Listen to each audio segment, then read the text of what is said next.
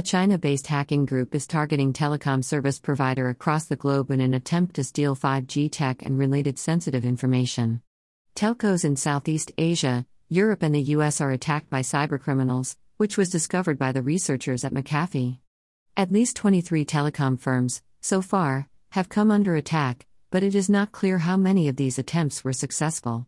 The group behind the campaign is known as Operation Diancun.